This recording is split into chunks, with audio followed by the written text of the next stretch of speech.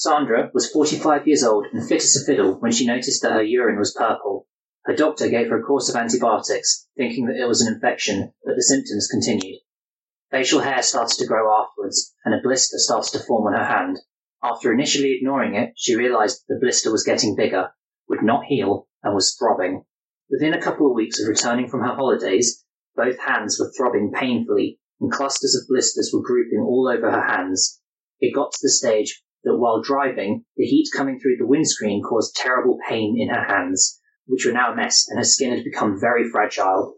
The smallest knock and the skin ripped. Then marks started to appear on her face and feet. Sandra was in horrible pain. Eventually, Sandra was able to see a group of specialists who diagnosed her with porphyria cutanea tarda. This is a true story with symptoms that have influenced many stories that can be heard this Halloween. There are stories of poor patients with hair covering their faces and their eyes glowing, with pain so severe that as little sunlight as that reflected by the full moon can cause them to scream.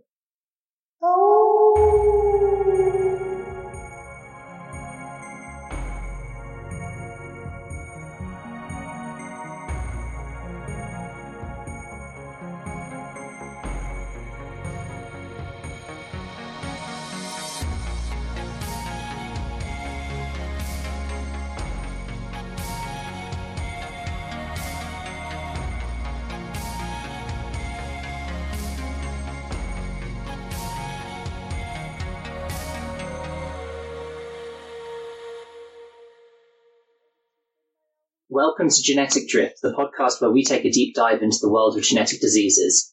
Happy Halloween. I'm Anthony. And I'm Juliet. Are you keeping in my awoo? Well, now that you've asked, you've kind of forced me to. But yeah, so this episode is being released on Halloween night. Yeah, Halloween! And the reason is that this condition that we're covering has had a big influence on how we in the 20th and 21st century have viewed certain mythological creatures. Like? The vampire and the werewolf. Oh, yeah! So, do you know what we're covering today? You said it was Porphyria. Porphyria. Yes. Mm-hmm. So this is sometimes referred to as vampire disease. Do not say that to an actual patient. No, don't think they'd appreciate it. Yeah, a little bit distasteful. But we are going to be covering, in general, porphyria, but mostly the porphyria cutanea tarda, or PCT, which is the most common type of porphyria. Okay. So what is it? So PCT is a rare disorder that's characterized by painful, blistering skin lesions that develop on sun-exposed skin. So you become very photosensitive to the point where even a little bit of sunlight can be really painful. And in very severe cases, as I said, a full moon can actually reflect enough UV to cause pain. And the affected skin becomes really fragile, it peels and it blisters under mild trauma, and it can start tearing away. Like having a terrible sunburn all the time? Like having the worst sunburn. Oh. With just a little bit of light. So, yeah, and it's caused by... So the porphyria illnesses are caused by a build-up of a group of chemicals known as porphyrins. Don't worry, I'm going to break this down for you. Okay. So currently porphyrins just sounds like porpoises. So is my body going to be full of porpoises? Sadly not. That'd be a lovely image. But that's too nice for Halloween. Okay, what are porphyrins? So, remember how I said that hemoglobin carries oxygen around? Yeah. In your blood? Definitely. So, a shortage of hemoglobin normally causes anemia. Yeah, and anemia is where you don't have enough oxygen. Reaching the tissues, yes. Yeah. So, for porphyria, what happens is, in the steps of making hemoglobin has three components. You have heme, which is a chemical that has iron in it, and that's what actually carries the oxygen. And then you have two different types of globin proteins, which are what allow your cells to actually transport the entire package. So think of the globins kind of like as oven mitts. so that your cells can actually handle the oxygen. Okay. Now, to make heme actually requires multiple steps of chemical changes. So you start off with one chemical, you make this change, and then you make another change, and then another change, kind of like going along a conveyor belt. Okay, scary science, yeah. Along a few of those stages, these chemicals all come under an umbrella term called porphyrins. In porphyria, you have some dysfunction, depending on the type of porphyria you have, that means that you can't go from one of those porphyrins to the next one in the step, which means that you eventually can't make enough heme. Okay, so you end up super anemic. And because your body goes, oh, we don't have enough heme, we need to make more building blocks. So they end up making more porphyrins, and you end up with too many porphyrins in your bloodstream. And it's the build-up of porphyrins that cause these symptoms, because porphyrins have very weird traits. Okay, that makes sense, I think. So with PCT, for example, the porphyrin is known as uroporphyrinogen 3, and it can't go to the next step, and it builds up in the bloodstream. Now, this, alongside other porphyrins, when it's exposed to UV, it actually releases heat. What? Yeah. And that's part of the reason why there is such photosensitivity, because your blood basically starts to get hotter and hotter when you are exposed to sunlight. And it's like you're being cooked. What? So it's really painful. So, is that like... So any blood that's near the surface of your skin, when the skin is in the sunlight, just starts... Heating up. Your blood is boiling? Basically, yeah. What? So imagine if as soon as you put your hand out in the sun, your hand started cooking. That's basically what happens in that situation, which would mean you'd stay out of the bloody sun. Yeah. So as a result, this causes some very interesting symptoms. Besides cooking alive? Yeah. Okay, like what? So typically, these don't actually start until mid to late adulthood. Oh, that's weird. Yeah. We'll go into a little bit later why, but okay. Anemia is a very common symptom because you're not making enough heme, and therefore your hemoglobin's incomplete. So anemia. Photosensitivity, as I said, your skin blisters and peels in the sunlight. You end up with extremely fragile skin. Again, if the skin's basically being cooked, it's kind of, it's becoming a lot more fragile. So even bumps and like little bumps and scratches can become wounds that really struggle to heal. Can you avoid it? Avoid this happening to your skin by just like covering up? To some extent, yeah. Avoiding sunlight is one simple solution to some of the problems. However, your skin can still become fragile over time. So when I'll go into what treatments there are in a little bit, but there's still quite a few more symptoms to cover, unfortunately. Okay. So eventually scarring can develop on the affected skin, and this can either cause hyperpigmentation, where the skin starts to become really dark, or it can actually cause the pigmentation to fade, so you can become super pale. So you can have this sort of thing where people end up with their skin coming back, pulling back, and becoming really pale because of the damage that's been done by the porphyrins in the sunlight, and kind of getting that almost what you think of as a Nosferatu-style appearance, because the skin's pulling back against their face and it's pale. I have no idea what that means. So Nosferatu is a 20th century depiction of a vampire. Oh. The sort of the bald one with the sharp pointed ears. Nope, but okay. So again, you can see how these symptoms started shaping people, like particularly in the 20th century, the view of vampirism. Yeah. What also happens is, so something that's called milia form. And what these are they're like small bumps in the skin with these like really distinct white heads on them. Like pimples? Kind of, more like boils, like, something more painful. Okay. And then you can also get what's called hypertrichosis. No idea what that means. Oh, hair. Lots and lots of hair. Yes. It typically grows on the face. Like a werewolf. Again, this has potentially influenced some of our views of the werewolf in modern times because of this.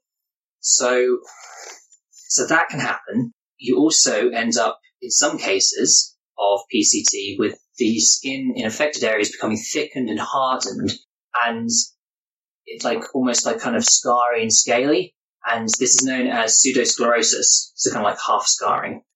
And pseudosclerosis in individuals with PCT kind of appears in these sort of scattered, waxy, hardened patches of skin. So, it starts making the skin look like it's almost stony or like almost zombie-like in some ways. So again, with some of this, I think what's happened is people look at the condition and then look back at the mythology and make the connections. But it is interesting to see how this one condition has had so many connections to our modern view on certain mythologies. Yeah. There's more. Okay. So because porphyrins are iron-containing chemicals, you often end up with a buildup of iron in the liver. Okay. Which is toxic. If you have too much iron in the liver, it's just poisonous. It's like ODing. Oh. So this can cause scarring of the liver. It can cause damage to the liver, fat buildup there, hepatotoxicity, which just means poisoning of the liver, and those can then also cause psychological effects, because once you cause liver damage and you have basically you're not controlling the amounts of enzymes or toxins in your body as effectively, you can end up suffering conditions like psychosis. Liver damage can give psychosis? Yes, I've firsthand, I've been stuck in a ward with someone who had alcoholism-induced liver failure, which then caused them to have a psychotic break. And it was scary. Oh my goodness. So this can, if it gets to the hepatic stage, which is rarer in PCT, it's scary. It can be very scary. A lot of patients have what's called wine red or purple urine. And that's where the name porphyria actually comes from, because the Greek word porphyra. Purple. Yeah. So purple pee. Honestly, that sounds quite exciting. And it's the porphyrins are what make the urine purple. Rainbow pee sounds really fun. Much more exciting than boring yellow. But what's also freaky is that some porphyrins can fluoresce. So like glow in the dark. Glow in the dark? So if you put a bit of light on them, they basically become energized. So then when you turn the lights off, they release some of that energy as light. Okay. And this can be a blood red color when it fluoresces. And these can accumulate in your saliva, your urine, and the whites of your eyes. Red eyes? So, glow in the dark red eyes. Yes. So there are instances where it is possible that someone has trichosis, so hypertrichosis, so a hairy face. The saliva is fluorescing, blood red. So they have blood red teeth and eyes. They are hiding from the sunlight because of the pain it causes, but a full moon, because they have severe enough symptoms, a full moon is reflecting enough ultraviolet light to cause them pain. Ow! So you can see how some people, looking at that as a possibility, have gone, has this influenced the mythology of the werewolf? This is the best episode ever, and it's a really interesting condition. It's obviously not great for people who live with it, but compared to some of these other conditions, we actually manage it relatively well. Oh, yay. Tell me about that. Well, I think first we should probably go on how to diagnose it. Oh. So, unfortunately, diagnosis can be difficult because it's an uncommon condition, so a lot of doctors never see it. So that's one thing to bear in mind. Yeah, but if I was in med school and learned about the werewolf or the vampire sickness, I would remember it. Yes, definitely. So, obviously, diagnosis typically is based off symptoms. There are some fairly characteristic symptoms. Urine sample is obviously a good way to go. If someone's having an attack, their urine might be purple, or their urine might change colour when exposed to sunlight, or it might fluoresce if exposed to UV. And think about all the prank opportunities of having glow-in-the-dark pee. Something tells me that humour is probably lost on patients. Yeah. They've got more serious issues, but I'm sure there'll be a couple people that take it in their stride and mess with their friends. A detailed patient history is obviously important to diagnose someone. You want to see if this is a one-off or it's happened multiple times, or if it's continuous, particularly for PCT where it's a chronic porphyria. some cases you have what's called acute intermittent porphyria. So you just have, every now and then you have attacks of porphyria. Oh.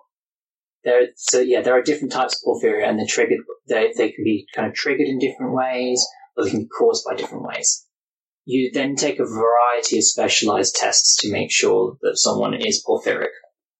So blood tests to measure the level of those porphyrins. So we know what those porphyrin chemicals are, so we measure how much of there is in your blood. And if it's above a certain amount, doctors would go, yeah, you've got porphyria. Mm-hmm. They won't necessarily be able to say what specific porphyria based on that blood test, but they'd then do other tests as well. Urine tests as well, to check for porphyrin in the blood. Yeah. In the urine, sorry. So check for porphyrin in the urine. Yeah. Because it's not always going to be, you look at it and it's purple. Not everyone has purple pee. It's a relatively common symptom, but it's not every instance. And genetic screening. Okay. However, for PCT, that only works on 20% of cases. How can it only work for 20%? It's weird. There are 3 subtypes. But how did they not all show up in the genes? This is a genetic diseases podcast, and what are you playing at? So porphyria is quite, to some extent, it's pretty poorly understood, and we'll get into that in a moment because that requires a little bit more explanation. Okay. So what's the outlook for patients with this? Well, good thing is, at least now, typically life expectancy is completely normal. Yay! We can manage this pretty well. So for someone with PCT, the common forms of treatment that you'll use is bloodletting, so phlebotomy. What? Like leeches? Well, we'd bring in a phlebotomist. So this is like the one thing where leeches would have helped. Well, remember when we covered hemochromatosis, and that also had bloodletting? Okay, like the 2 things. But the thing is, hemochromatosis is sometimes a trigger for porphyria. Can't remember what hemochromatosis did. Build-up of iron in the blood. Oh, okay. So same kind of thing. Yeah, you can end up with too much iron from porphyria. You can end up with too much iron from hemochromatosis. So sometimes you just do some bloodletting to lower your blood iron levels. So all those leeches they used to use actually helped with this one. For this one, yes. Amazing. For a lot of health conditions, no. Okay, so that gets rid of the excess iron from your blood. Mm-hmm. But it doesn't help the anemia, does it? No. So the thing with a lot of porphyrias are that they don't completely stop the production of heme, but they make them less functional. So if you imagine instead of, let's just call it step 4 to step 5 or something like that. If that's the bit where it's faulty, instead of it being like step 4 never turns to step 5, it'll be like half as many of them turn. So you end up with less heme, but you still have maybe enough in a lot of cases to still be okay. So a lot of patients don't necessarily need heme treatment. The more severe cases do, though. Okay. And heme analogs are what people can get given. So they are chemicals that closely resemble heme. The reason they'll be analogs is because you can patent them if you've made them yourself, rather than them being naturally occurring chemicals. So you just give people the right bit of blood? Yeah, you give them like the final stage. Okay. They can then turn into hemoglobin. It's rare. Why wouldn't you just give them hemoglobin? Because everything else works fine anyway. Okay. But so what do you do to get rid of all the extra porphyrin running around the system? Chloroquine. Like chloroquine and hydroxychloroquine. Like that stuff Trump was on about? Yeah. Yeah. Yeah, you know the thing that lots of people that were getting scared about coronavirus started taking away from patients that actually needed it? Well, porphyric patients need it. Low doses compared to what you'd use for malaria or maybe what you'd use for lupus kind of doses. But low doses of chloroquine and hydroxychloroquine actually help the body remove excess porphyrins. So your body is already able to get rid of the extra porphyrins because it's always cleaning the blood. To some extent, yes. And it's just so much that it needs help. Okay.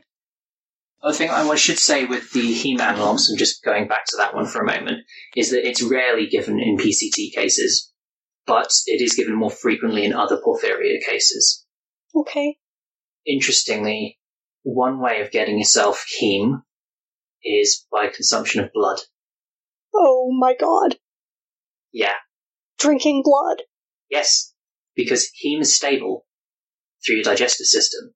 So if you have fresh blood, you can consume heme and take it into your system. I would assume that you probably have to take mammalian blood of some sort because they have the same sort of blood pigment system as us, whilst fish might have hemocyanin or something like that. So, you'd stick to mammalian, and I would encourage not human, but you could drink human blood and feel better. Yeah. What? Yeah, you see all the links that people then make when looking at this. So did people used to do this? Did they used to go drink some blood to feel better? How do you even make that link? How do you go, I feel kinda bad. I'm gonna try drinking blood. Well, I think a lot of traditional dishes in a lot of cultures make use of blood. So, black pudding, blood sausages, coagulated blood balls in Sichuan cooking. A lot of cultures have a way of making use of blood from an animal. And it might be that in some cases, I wasn't able to find anything specifically that said how people or cultures work this out, and it's probably because of how rare the cases are, that they worked out, that in some cases people worked out this made them better. But it could also be that in some cases people have just gone, well, we now know heme makes you feel better, and some people may have drank blood for this reason. Okay. That's so cool. So we don't know which way round the information went. Yeah. So interesting, isn't it? Vampires! So it's like vampires, werewolves, and zombies you can all see how the way we view them now can be influenced by porphyria. Yeah. Was porphyria even common? No, it's not particularly common. So, the prevalence of porphyria, so for PCT, which is the most common one, it's about 1 in 10,000 people. Pretty rare. Yeah, and I think for the general group of porphyria, so if you cluster all of them together, it's 5 in 100,000. Very, very rare. Yeah, and ones such as, there's one called verigrade porphyria, which is like the most hereditary one, is 1 in a million. Whoa. So porphyria is not common. Okay, we understand I understand what porphyria is now. What type of genetic disease is it? So with this one, I'm going to break it down just with PCT, because, as I said, there are multiple porphyrias. PCT is a weird one, as are quite a few porphyrias. This sounds complicated already. So PCT comes under 3 subtypes. Oh no. You have type 1, which is called sporadic. So it's random, we have no idea why or what's linked to it, and there's no family history in people who get it. Surprise porphyria. Yes. Why do we call things sporadic instead of surprise? Because it would be very awkward for a doctor to say surprise to their patient. Surprise! Like, you might be a vampire? I'll be honest.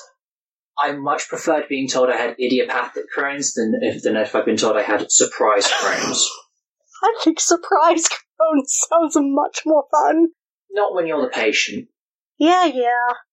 But just under 80% of PCT cases are sporadic. So most of them? Yeah. Okay. The second type is called familial.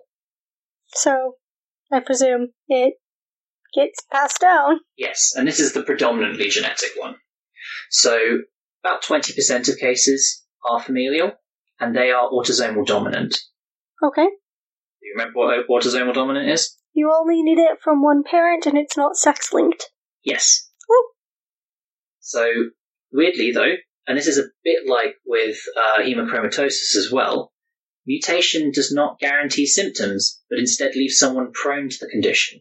And the reason for this is because it's a dominant mutation, but what it does is it actually makes the enzyme less functional rather than completely functionless. Okay, what would happen if it was completely functionless? Then everyone who inherited it would definitely get symptoms. But Because no. you wouldn't be able to get to that next stage, so you'd have very severe porphyria. I'm obviously going to have to break down what this mutation is for you a little bit. Oh no, I am scared. It already sounds too complicated. So the gene affected in familial cases is called UROD. UROD. Wait, so is this already a different gene than it is affected in spontaneous cases? Spontaneous, they don't know what's affected. What? I know. It's as I said, this is a complicated condition. And I'm just trying to make it as simple as possible here. Okay, I am upset by the fact we don't even know, but we do know the gene for familial. Yeah, but for the familial one, this gene makes an enzyme that converts the porphyrin, which is called uroporphyrinogen 3, into the next step on the process of making heme. Okay. Now, in familial cases, what happens is that becomes less functional, so you start transferring less of that uroporphyrinogen 3 into the next step, which means that you kind of slow down the process of making heme. So you will eventually make enough heme, but by the time you've done that, you've overloaded your system with this porphyrinogen, Yeah. this uroporphyrinogen 3. And for that reason, in some cases, if the body is able to compensate well enough for it, someone may not get symptoms. Oh. So you can kind of have porphyria, but not really have it. Yeah. Okay. So stealth porphyria.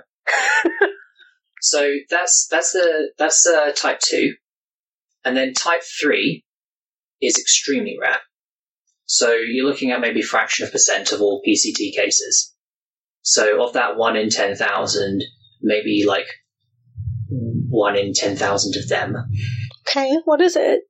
So it's inherited by unknown means. So What? there's family records to show that people inherit this form of PCT, but then when they look at the actual, this UROD gene, it's the same as the rest of the population. It's what you'd call wild type. What? So they don't know what the mutation is, but it's inherited in the same way as familial ones. They can't just check which gene their parent had that was weird? Well, so the problem is that this is so rare that to do enough family studies for these comparisons is really difficult. So we have surprise porphyria, familial, and Mystery. mystery. Yeah. Okay, mystery porphyria. Yeah.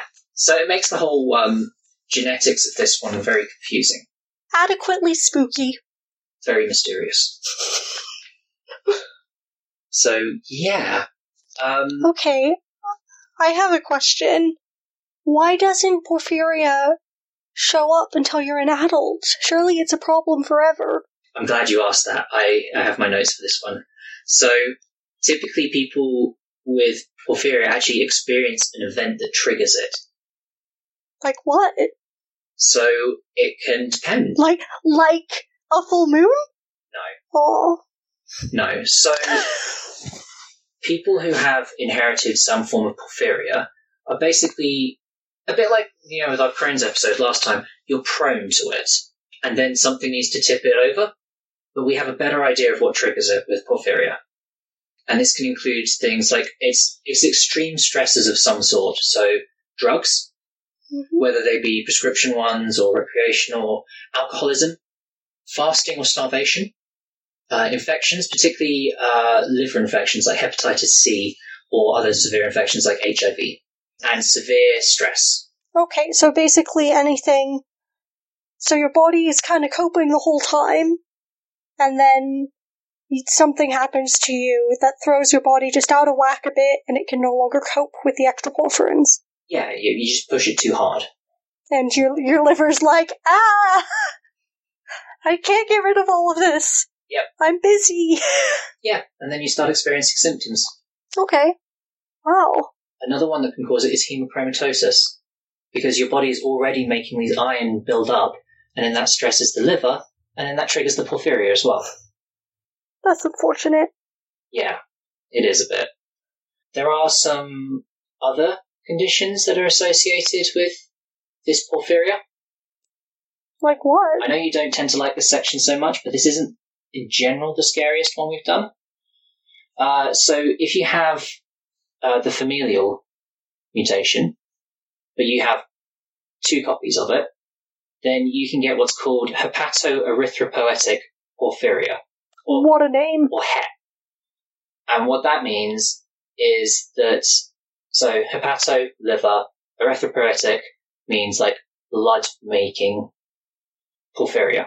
And what you typically have in that is an earlier onset of symptoms. It's more severe. There are more liver symptoms in these patients, so they're more likely to get liver scarring, iron buildup, more severe cases, and it can be a harsher condition to deal with. And these cases are more likely going to need things like heme analogs. Okay. It can also cause a host of neurological disorders, again, because of the liver damage, as I mentioned earlier. This is possibly due to neurological tissue damage from the anemia, or from potentially some of the damage from the light exposure and the effect it can have on you, or it could also, or just the toxic buildup from liver damage. Okay. And on that note, we will be taking a little break.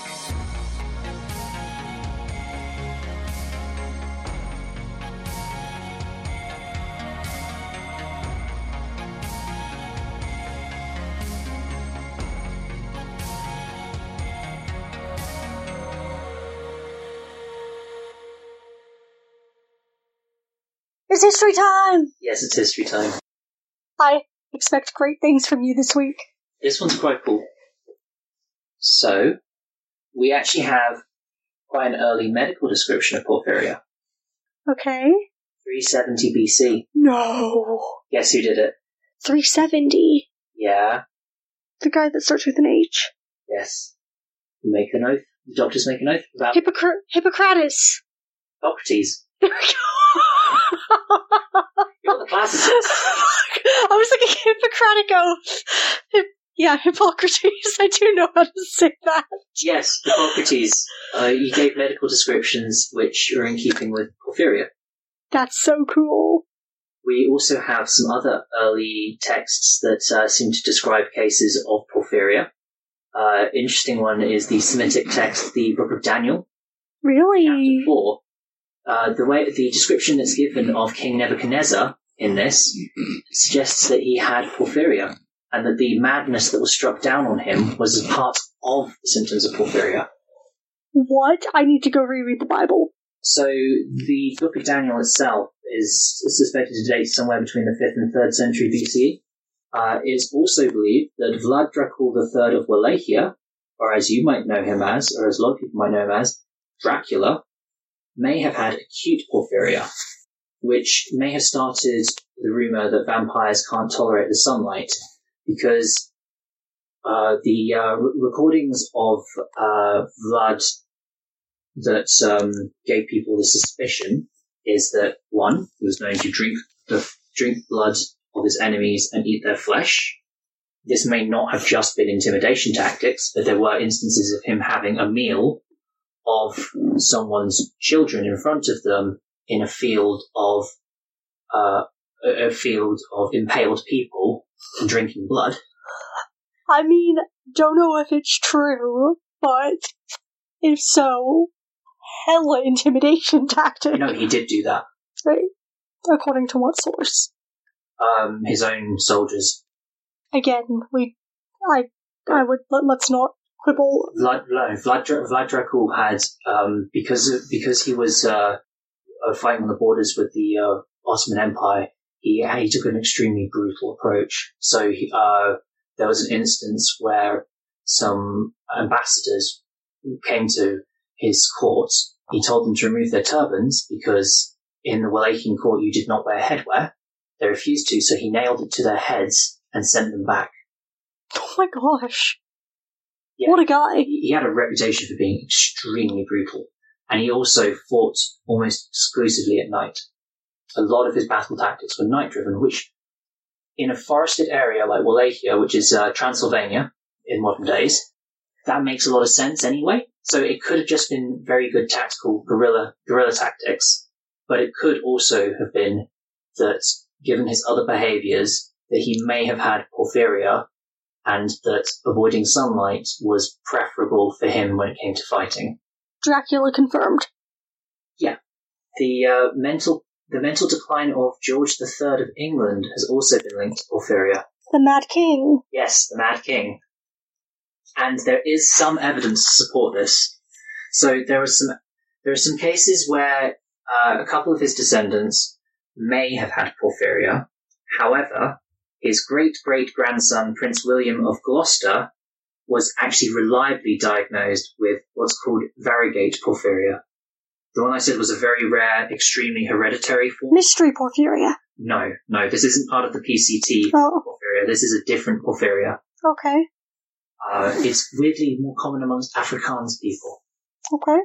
But that suggests that it was in that lineage, so he could very well have had porphyria given the symptoms he had. But the only porphyric symptom I've heard about is just the madness, I guess, the psychosis. Is there anything else?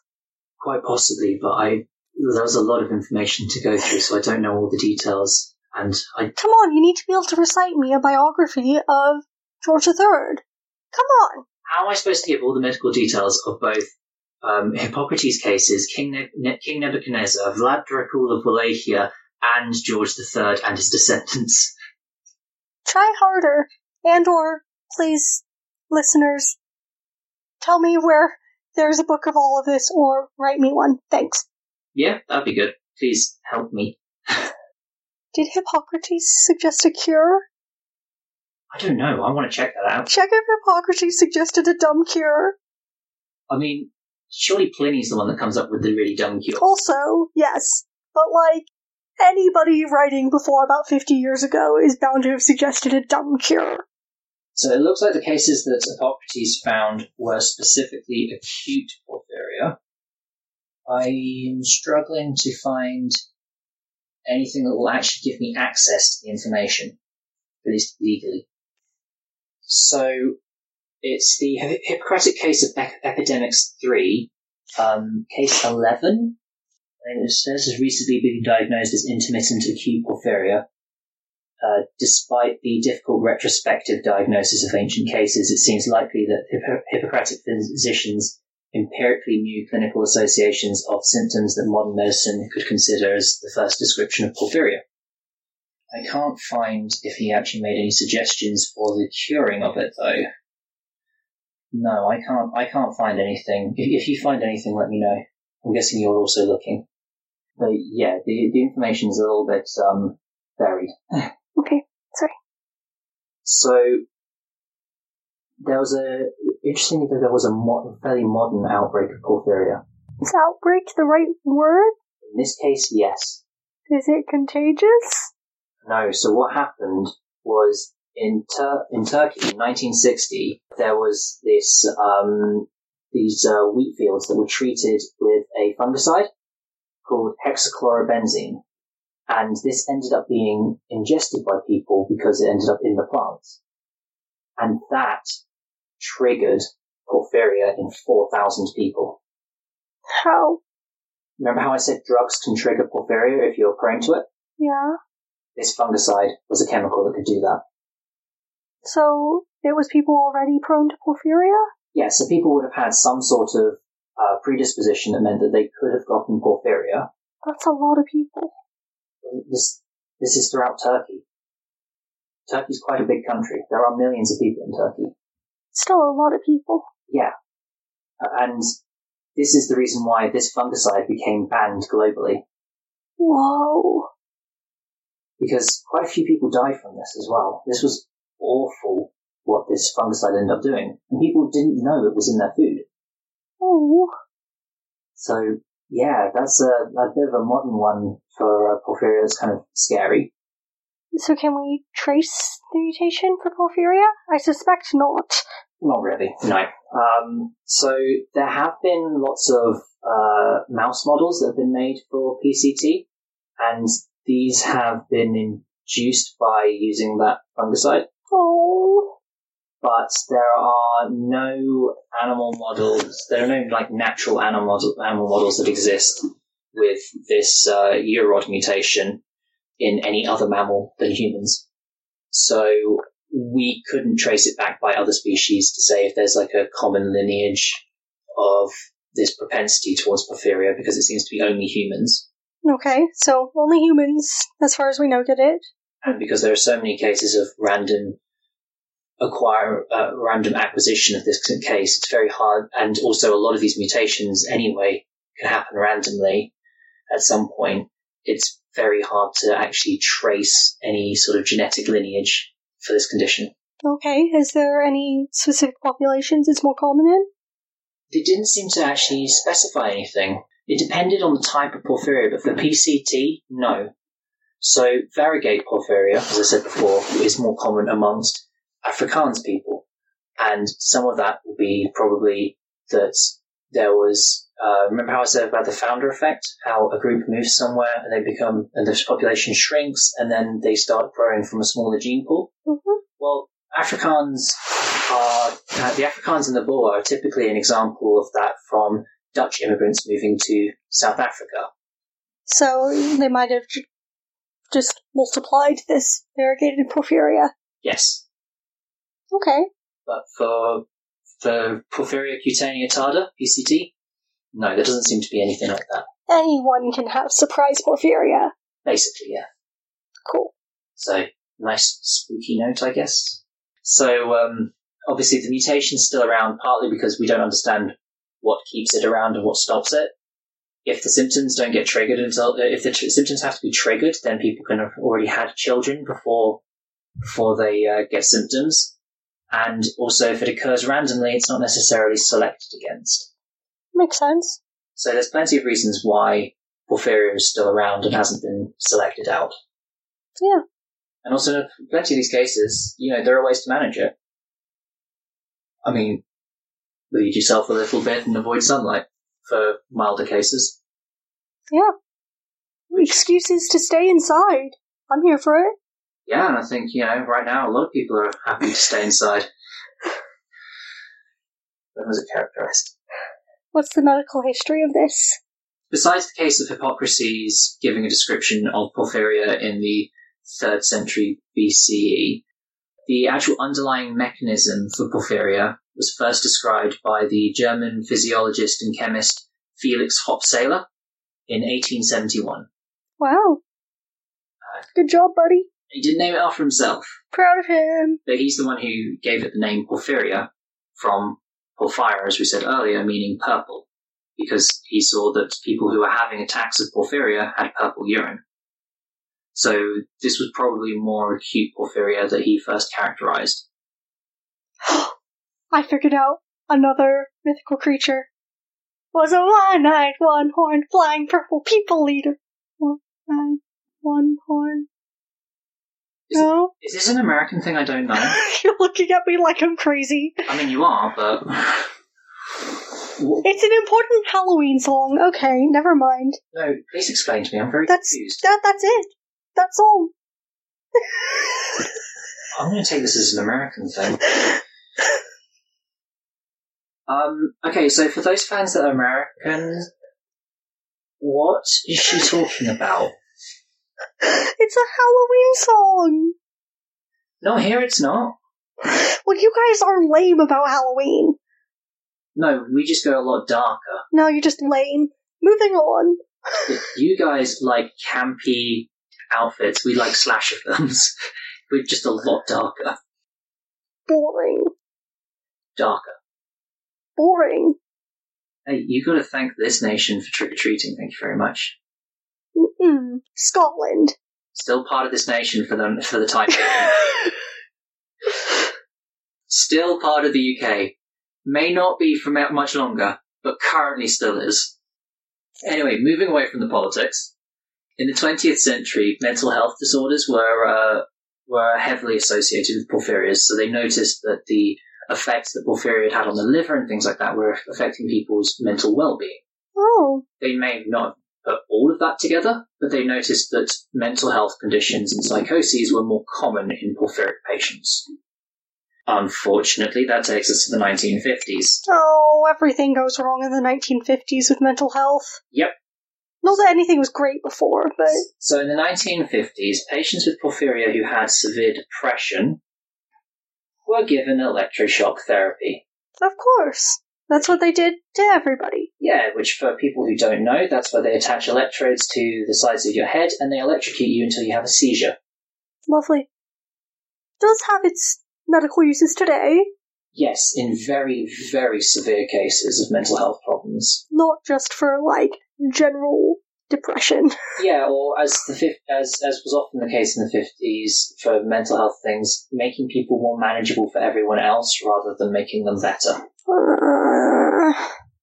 I'm very critical about mental health care in around that time, in the mid-20th century. Yeah, fair. So then later, in 1963, I thought this was quite interesting, there was a paper that was published, which I'd recommend people read just to get a certain perspective, which is called On Porphyria and the Etiology of Werewolves.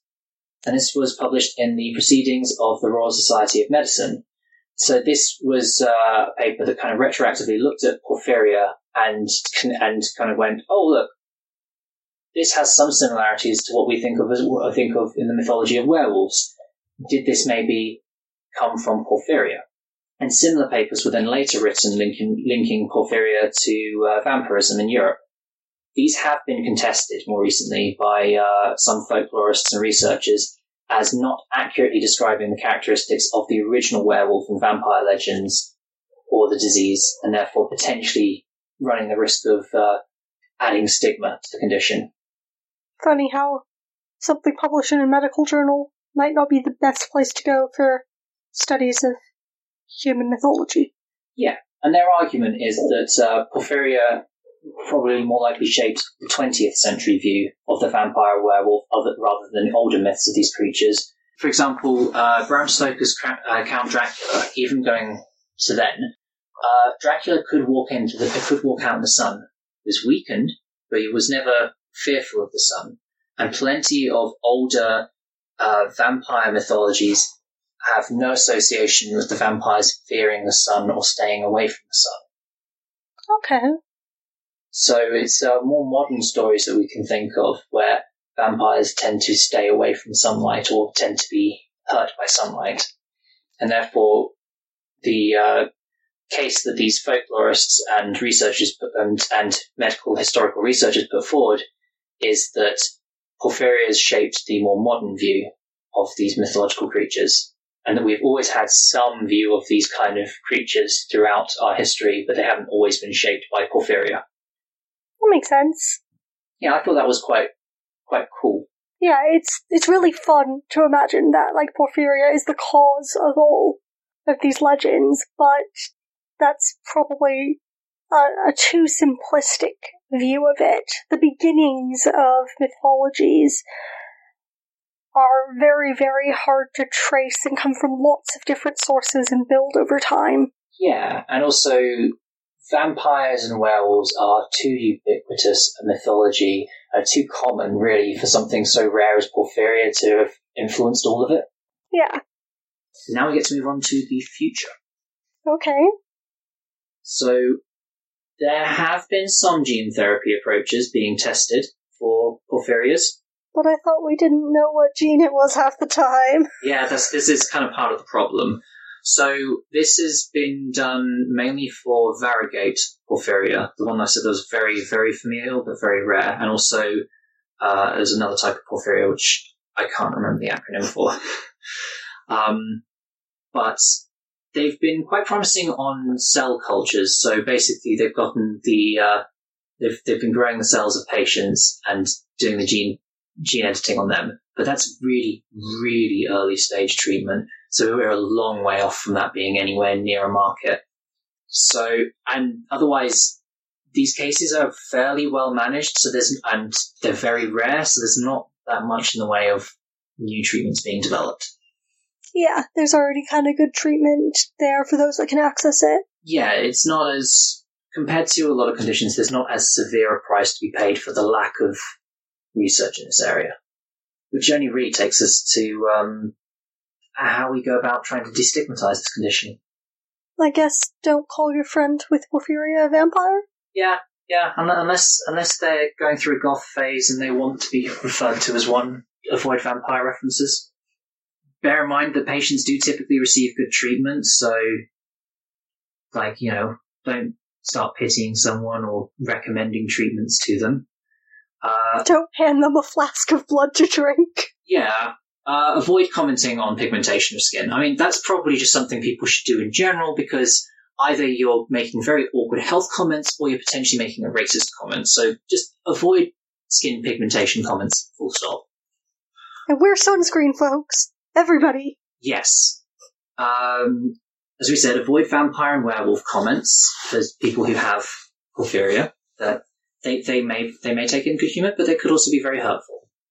It could also just be very frustrating because, a joke is only funny the first few times you hear it. If you hear it 1,000 times, it gets very tiresome.